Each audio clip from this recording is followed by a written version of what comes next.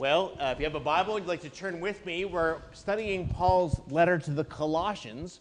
We're going now to Colossians chapter 3. I'm going to pick up reading just a bit earlier in verse 8, but we'll be considering especially verses 10 through 17 under this heading, Is Jesus Lord of my church life? Is Jesus Lord of my church life? Let's read together from God's Word, starting in Colossians chapter 3, verse 8.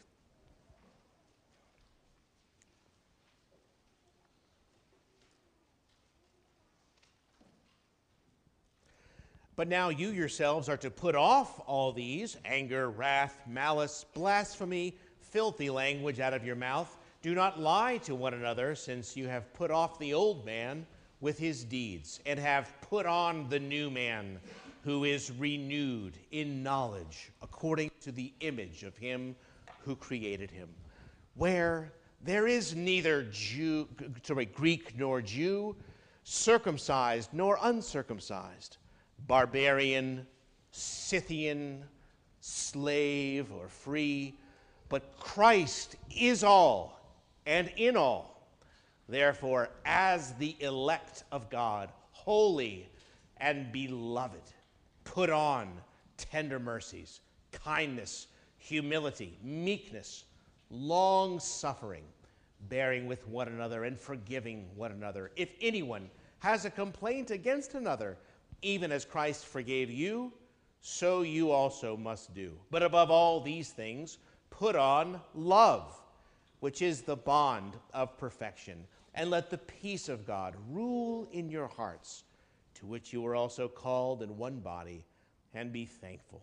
Let the word of Christ dwell in you richly, in all wisdom, teaching and admonishing one another in psalms and hymns and spiritual songs, singing with grace in your hearts to the Lord.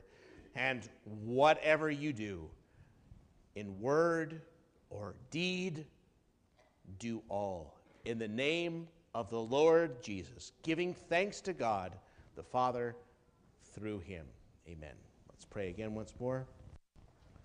Our Father, we thank you again for your holy word, which speaks to us good and encouraging, wise things. We pray that through these things that we too might continue to learn these lessons that you have laid out for your church. We thank you, O God, for the promise of the Holy Spirit to help, to teach, and to lead us on, to renew us from the inside.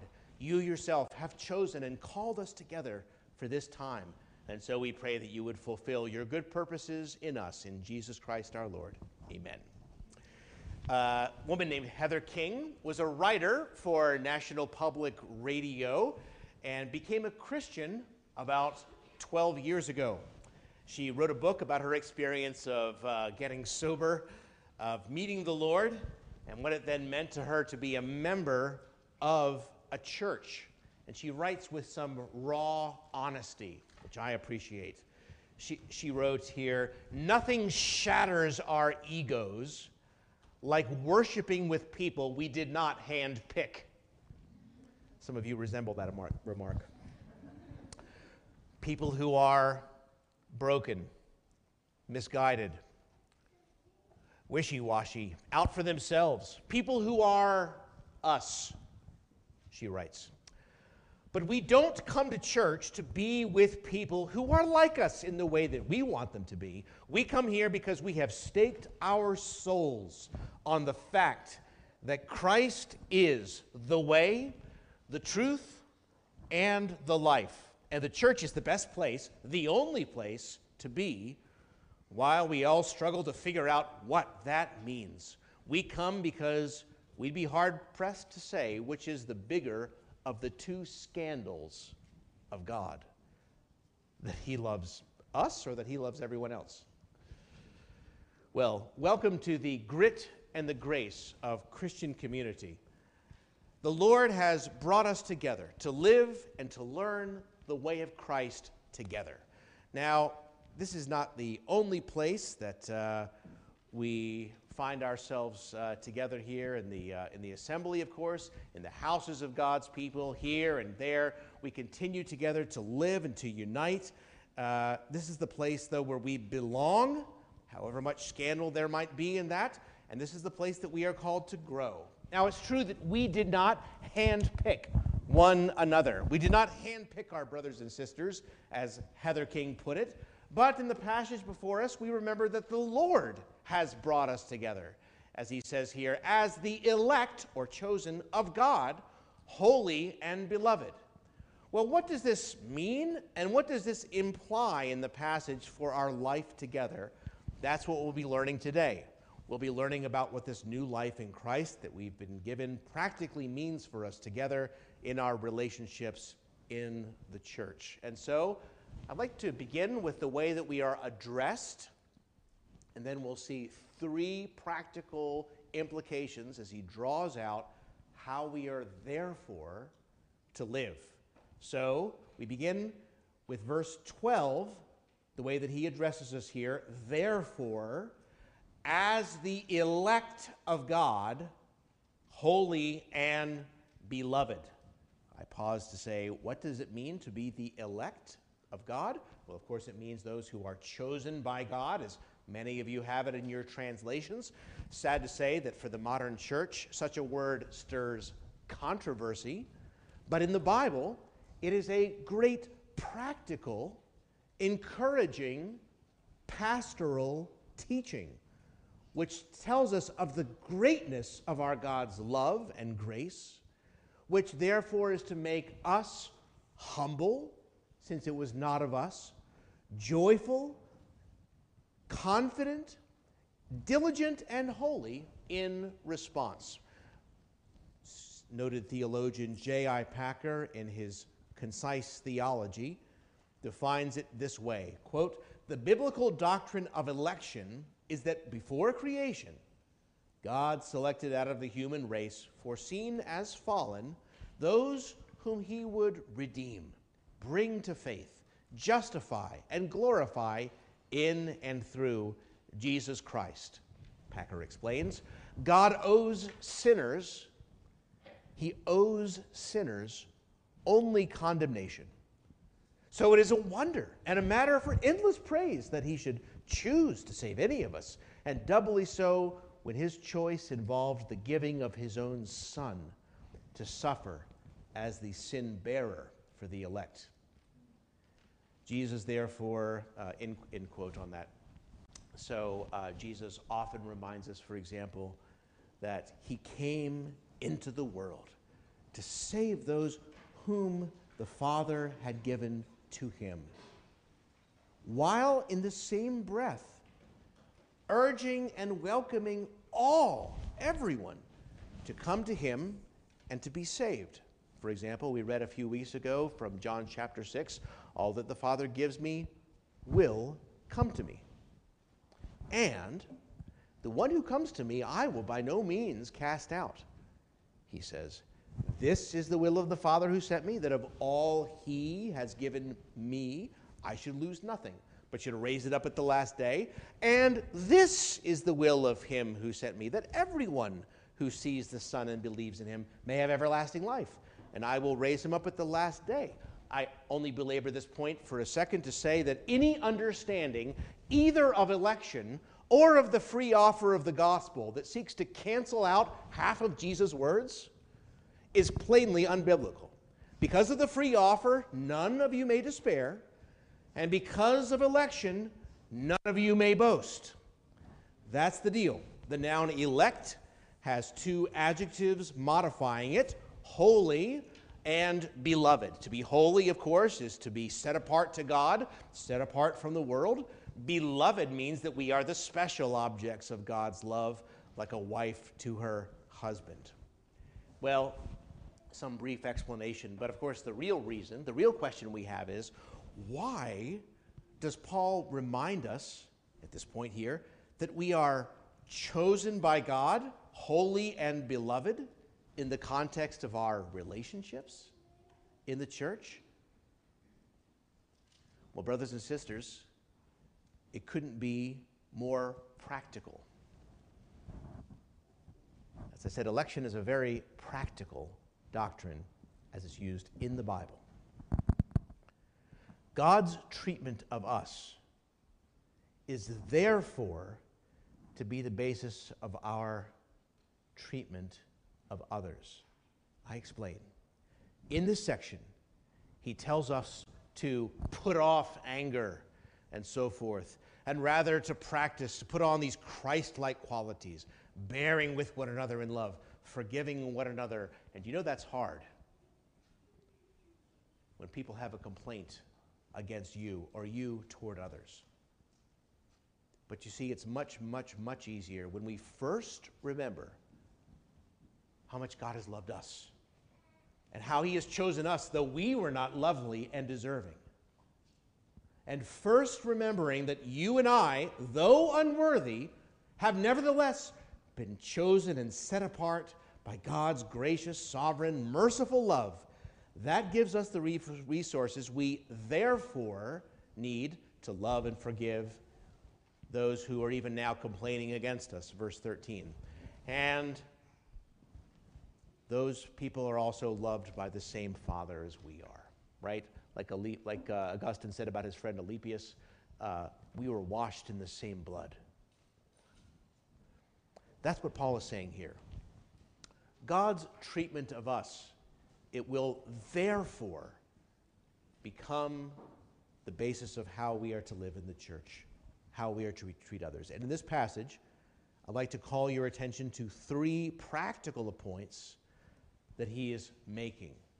First, that Christ is all in all. Second, that Christ's heart is to be formed in all. And third, that Christ's word is to dwell richly in all. And these will be our 3 points today. First, Christ is all and in all, from verse 11. Here and now in the church, there is neither Greek nor Jew, circumcised or uncircumcised, barbarian, Scythian, slave, or free, but Christ is all and in all. All right, brothers and sisters, well, if you think that ours is a divided world today, it's nothing compared to the ancient Greco-Roman world of the first century. Paul mentions here in verse 11 a few of the divisions and, frankly, prejudices and hostilities of that day, out of which the members of the church have been called by God. Now, it's difficult for us to appreciate how tense the situation was in the ancient world, for instance, between Jews and Gentiles. I mean, Jews regularly referred to Gentiles as unclean, uncircumcised dogs. And Jews would no more enter a Gentile home or sit down with a Gentile to eat than you would go into a doghouse and eat with a dog. That's the truth. The Jews hated the Gentiles, as a group at least, especially for brutally occupying their country. And the Gentiles, for their part, felt just as cozy toward the Jews.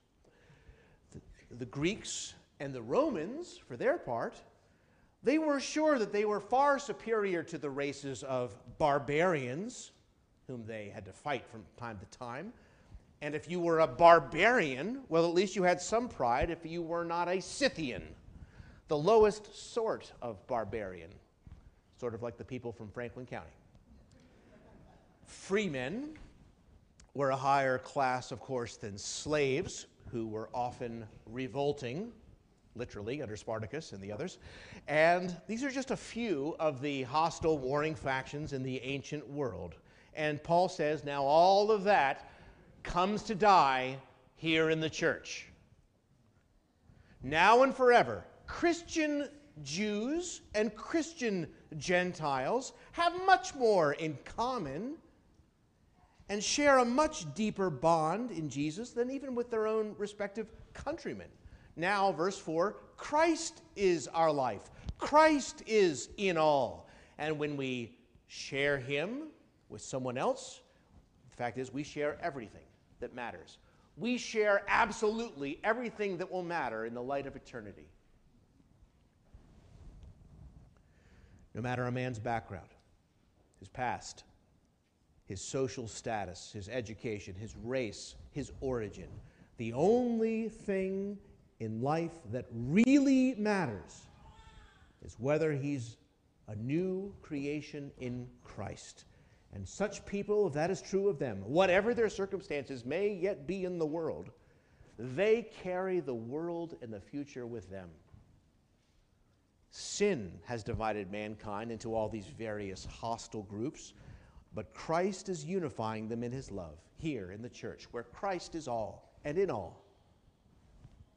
And it's one of the glories, therefore, of the church, when people who would naturally be separated from one another in this world come together joyfully as loving brethren in Christ. It brings glory to the head of the church. He himself has chosen us out of every tribe and tongue and people and nation, we read. And it's a vital part of our witness to the world when young and old, rich and poor, people of every race and rank and culture have devoted themselves in love to one another. Thank you for making it happen here. Thank you for reaching out to others for Christ's sake. Thank you for staying here when you arrived and you think you didn't have much in common with these weird people. What do any other things matter if Christ is all and in all? That's his point. Well, is this going to be a matter of pride for us, elect of God? Perish the thought. The Jews had been so proud that they were the chosen people, and God said to them, "The Lord did not set his love on you, nor choose you, because you were more in number than any other people, for you were the least of all peoples, but because the Lord loves you, that you have nothing to boast about." Paul writes similarly to the Corinthians, pointing out, in the church, not many wise, according to the flesh, not many noble,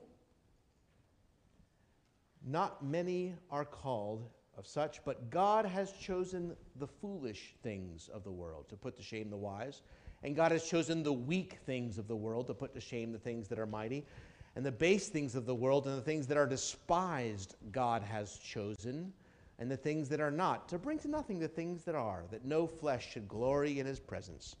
But of him you're in Christ Jesus, who became for us wisdom from God and righteousness and sanctification and redemption, that, as it is written, he who glories, let him glory in the Lord.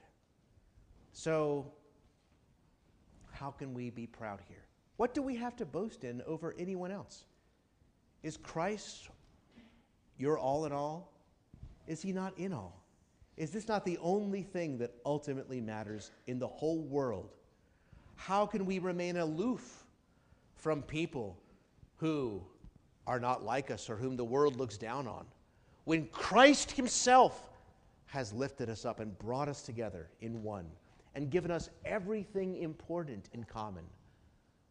I know that practically every one of you at some point thinks, I don't fit in. And now it's time to perish that thought, because this is the first thing that we learn as God's elect, holy, and beloved. Well, if Christ is Lord of your church life, then know that here in this place, Christ is all, and in you all.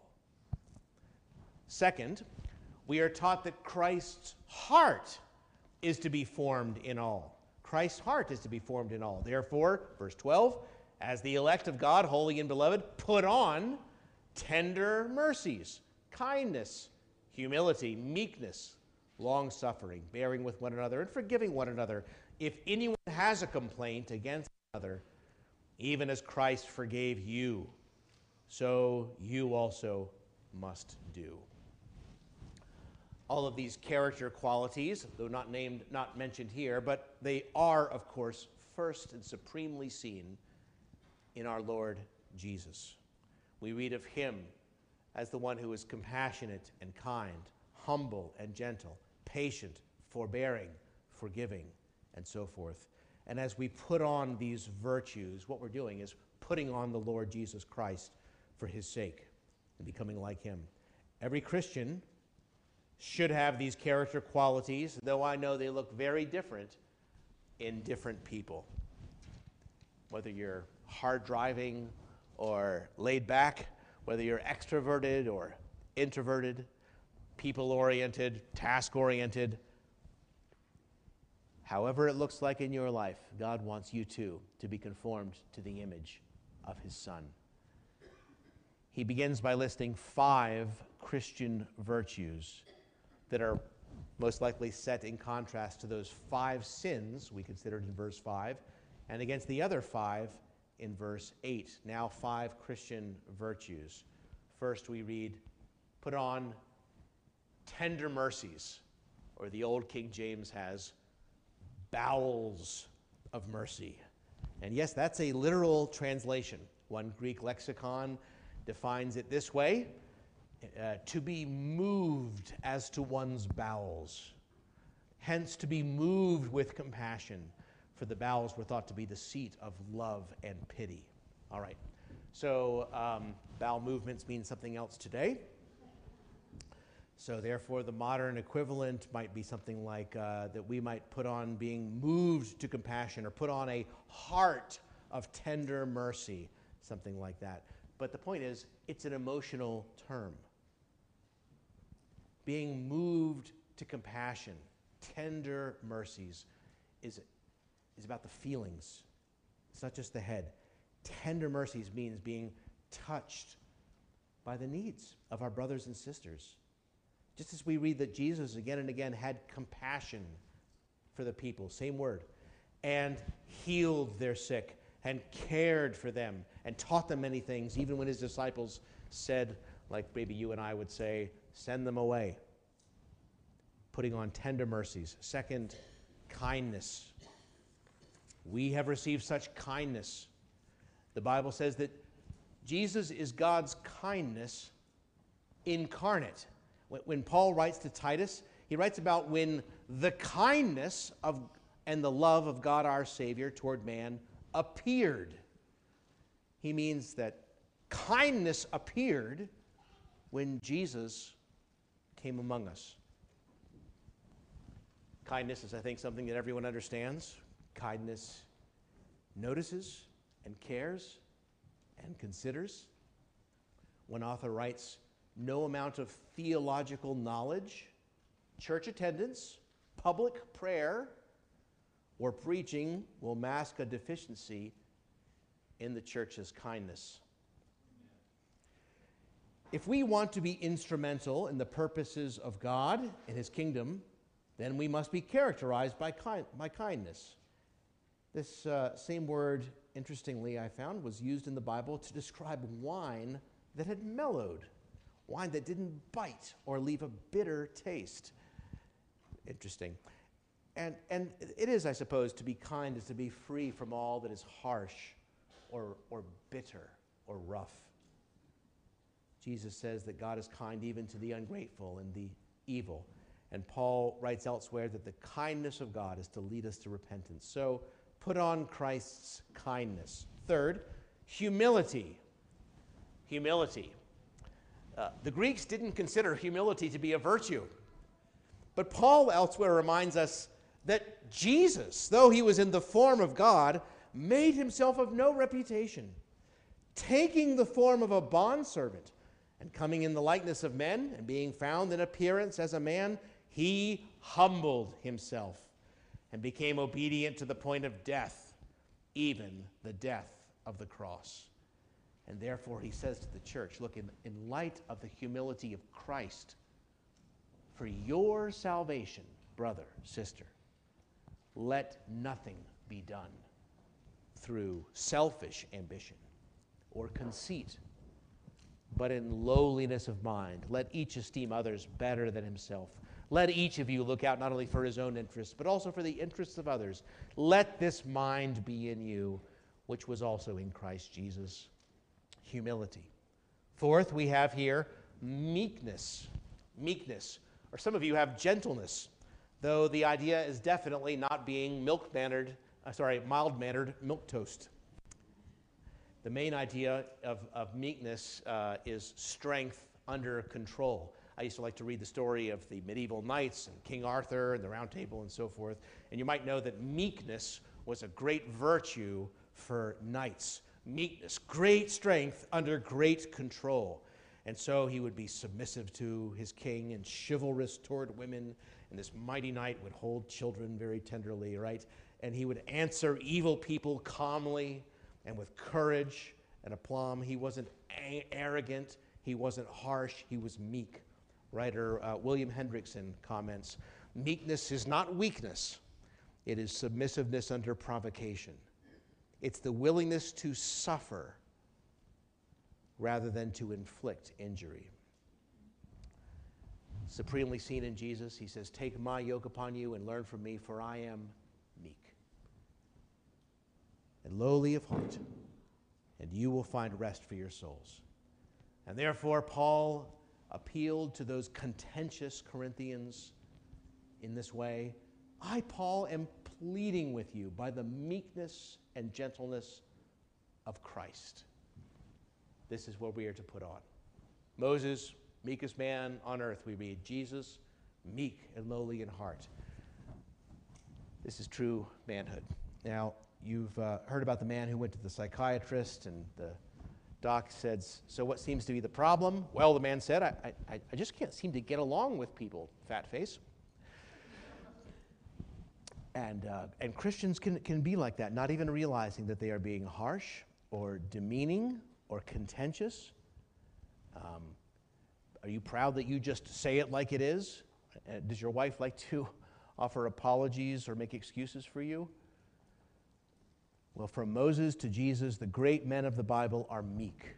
Paul writes, a servant of the Lord must not quarrel, but be meek, gentle to all, able to teach, patient, in humility, correcting those who are in opposition, if God perhaps will grant them repentance, so that they may know the truth. The Lord could be strong in his speech, of course, and yet it was always under control. And that is the grace of meekness. Great strength under great control. Fifth, we have here long-suffering. Long-suffering. You know what that means if you've listened to my sermons for any amount of time. Long-suffering, or some of you have patience. Jerry Bridges summarizes it this way. It's, quote, the ability to suffer a long time under the mistreatment of others without growing resentful or bitter, end quote.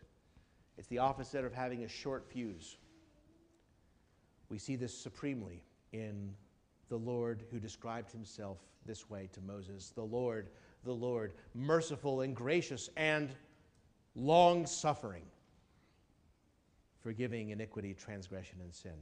And so having received God's long-suffering in our salvation, we are called to put on his long-suffering toward others.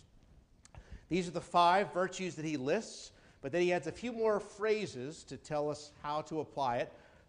Forbearance, or verse 13, bearing with one another. He means covering these lesser sins and shortcomings and faults and idiosyncrasies. Being patient with faults in others, a virtue that's sometimes difficult for us perfectionists. Forbearance.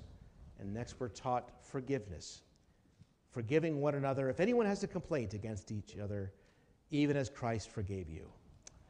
And interested to look and to find, this is not the ordinary word for forgiveness. It's actually the verb form of grace here, showing grace to one another. And so it has this nuance of undeserved favor. We didn't deserve forgiveness, but God gave it to us freely, graciously, in Christ, at great cost to himself. And so we are thus to grace one another just as God in Christ has graced us. So forgiveness is not a feeling, therefore, but primarily a decision as you choose to absorb a wrong, not allow it to become a barrier between you and another person, and the feelings hopefully follow. But while God never extends forgiveness until there is repentance, he does nevertheless show people great kindness, common grace, as the theologians say. And we must do the same, hard as it is to do. But it's in the doing that we learn the heart of Christ. fact, did you know notice how many of these particular virtues that he's picked out for us, out of a great list he could have made, but how many of these are only needed when somebody offends you or when you have a complaint against somebody else, right? And is there any other way to learn the heart of Christ? These virtues that he's picked out, these Christian virtues that we are to put on, these things are often mentioned of Jesus, but how did he have to learn them and express them and show the world what they mean as a man? The same way that you and I do. Jesus says, "My child, I want you to learn the grace of forgiveness. I have forgiven your debts. Now I want you to learn to forgive your debtors." Friends, how are you going to learn to be a forgiving person? You can't take a course. You have to be wronged. Is there any other way? God has chosen you to be conformed to the image of his Son. His Son who says, "I am meek and lowly in heart, and I want you to show the world my weakness." Show the brothers and sisters in your church my weakness. Now, how can you show meekness? I mean, you have to be slapped in the face. There's no other way of showing meekness.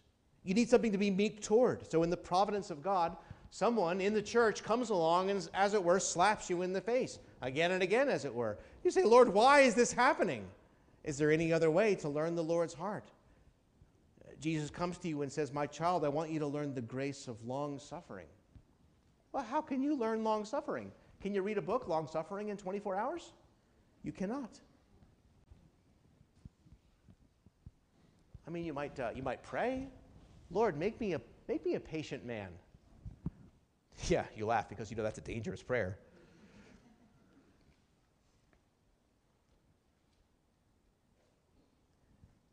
These are the things that he's putting into practice here for us. Forgiving one another. If anyone has a complaint against one another, just as God in Christ forgave you. You can't say to yourself, "Well, I'd treat him right if he'd treat me better." That's not the way you yourself were treated. That's why we began where we had to begin. Chosen, set apart, beloved. Friends, you wouldn't need long-suffering. You wouldn't need forbearance. You wouldn't need forgiveness and so forth if you never had a complaint against another. But thus God has chosen and set you apart in his love.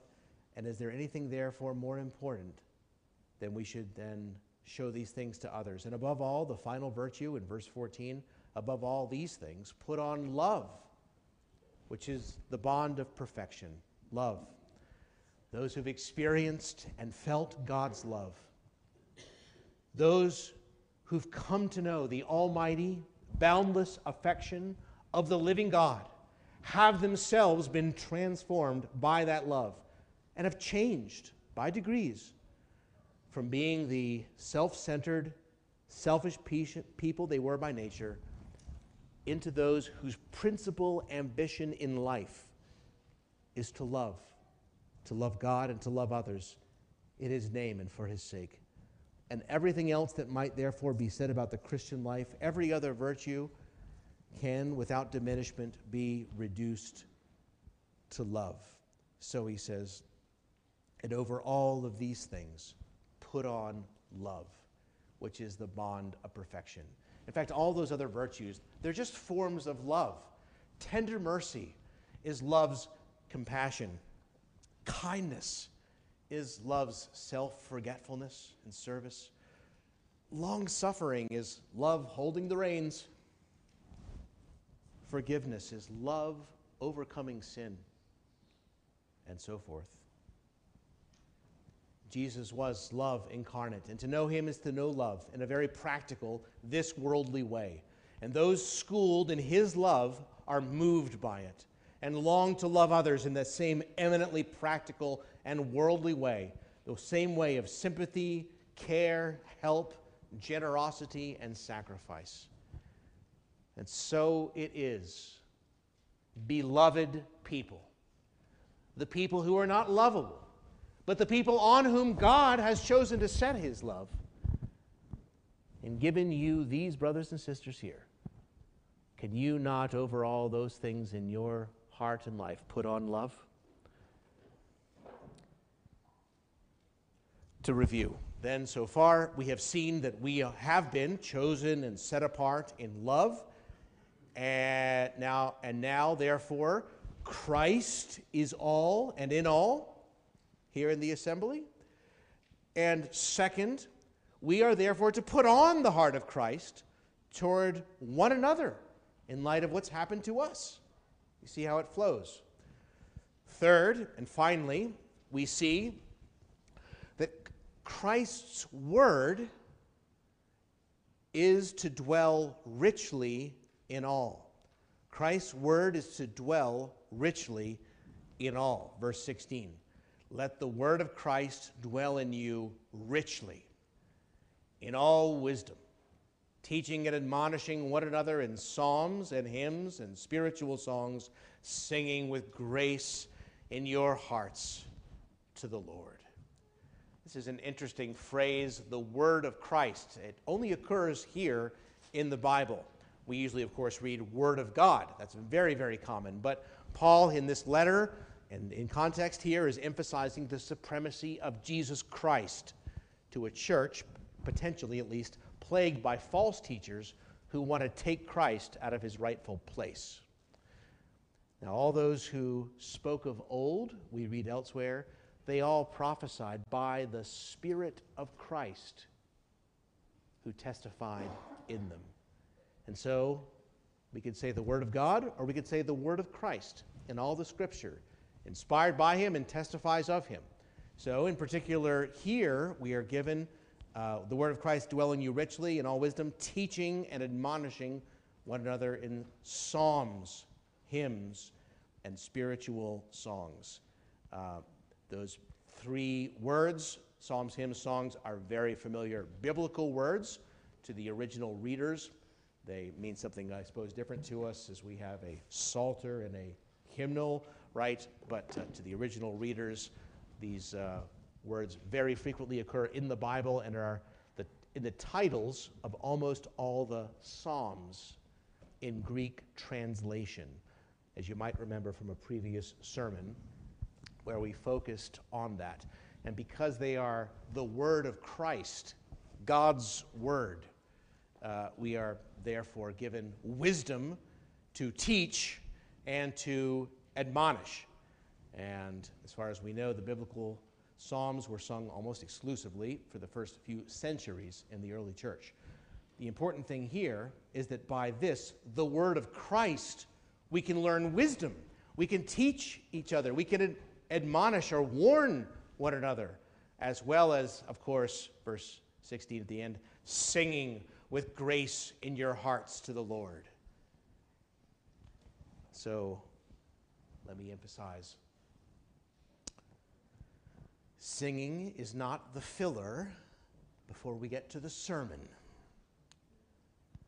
God is in our midst. He inhabits the praises of his people, we read.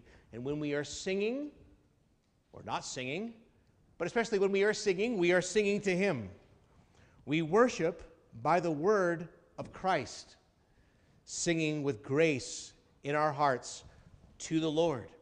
We've been called out of the world, called to praise him. We've been made a kingdom of priests, Peter writes, that we might declare the praises of him who called us out of darkness into his marvelous light. We therefore worship according to the word of Christ. And I have here that word is therefore also to dwell in us, implying that the scriptures are to live in you. I can go to your home, you can give me a tour, but I don't dwell there. To dwell there means that's the place I come back to each day. It's my abode. And here he is talking about the word of Christ dwelling richly in y'all. The word is plural. And it says, let that word of Christ dwell in you richly, richly. That is, ponder and adore, revel in it at the thought of Christ who has loved you. The resurrection, the second coming, your being with him forever. Let it fill up your heart every day with peace and thanksgiving, and then live accordingly. This is what it means for Christ to be all and in all, practically speaking. Okay, so in conclusion, Paul obviously hasn't said everything he might say about being together, loving one another in the church. He hasn't even said anything about prayer. He hasn't said about our witness. He hasn't said anything about using our gifts. He could have said much, much more, but you have to make it in somewhere. So he concludes this section with a comprehensive statement, a summary statement, to include everything that the Bible ever teaches us about living the Christian life. Verse 17, whatever you do, in word or in deed, do all in the name of the Lord Jesus, giving thanks to God the Father through him. In fact, Greek style likes to emphasize a thought by putting it first. And here, twice in this sentence in the original, he emphasizes everything you do. Do everything in the name of the Lord Jesus. Say everything in the name of the Lord Jesus. It's further emphasized here by word and deed. That is, whatever we say, whatever we do, we are to have Christ's honor and pleasure set before us, as it were, in all that we're doing every day, doing and saying. To do all in his name is to do it on his behalf, for his sake, to his glory, to serve him, to please him, to further his interests in ourselves and in others. Brothers and sisters, elect, holy, and beloved, this is what it means to have Jesus as Lord of your church life. And now in the church, may there be glory by Christ Jesus to all generations, forever and ever. Amen. Let's therefore pray. Our Father in heaven, we thank you for this challenging teaching and pray that truly in us and in our church that Christ should be our all and in all. We do confess, Father, that so often we have very little regard for Christ in what we say, if not in what we do. We may avoid this and avoid that, but we confess that we have not often put on these important virtues in the very time that we most needed to. Although it is a very difficult and dangerous prayer, we pray that you would instruct us in the qualities of Christ's own heart. Teach us, for his sake, tender mercies, kindness, humility, meekness, long-suffering, how to bear one another, how to forgive one another just as you have forgiven us, and how over all of these things to put on love. This is the bond of perfection, what we desire. We pray that Christ should be honored, not we ourselves. We thank you that you have brought us here, that you have brought us together. We have not handpicked such brothers or sisters. We find in some ways that they feel different, and yet we are reminded once again that if they have shared Christ with us, that we are theirs and they are ours, since Christ is our all in all, and it's in him that we pray.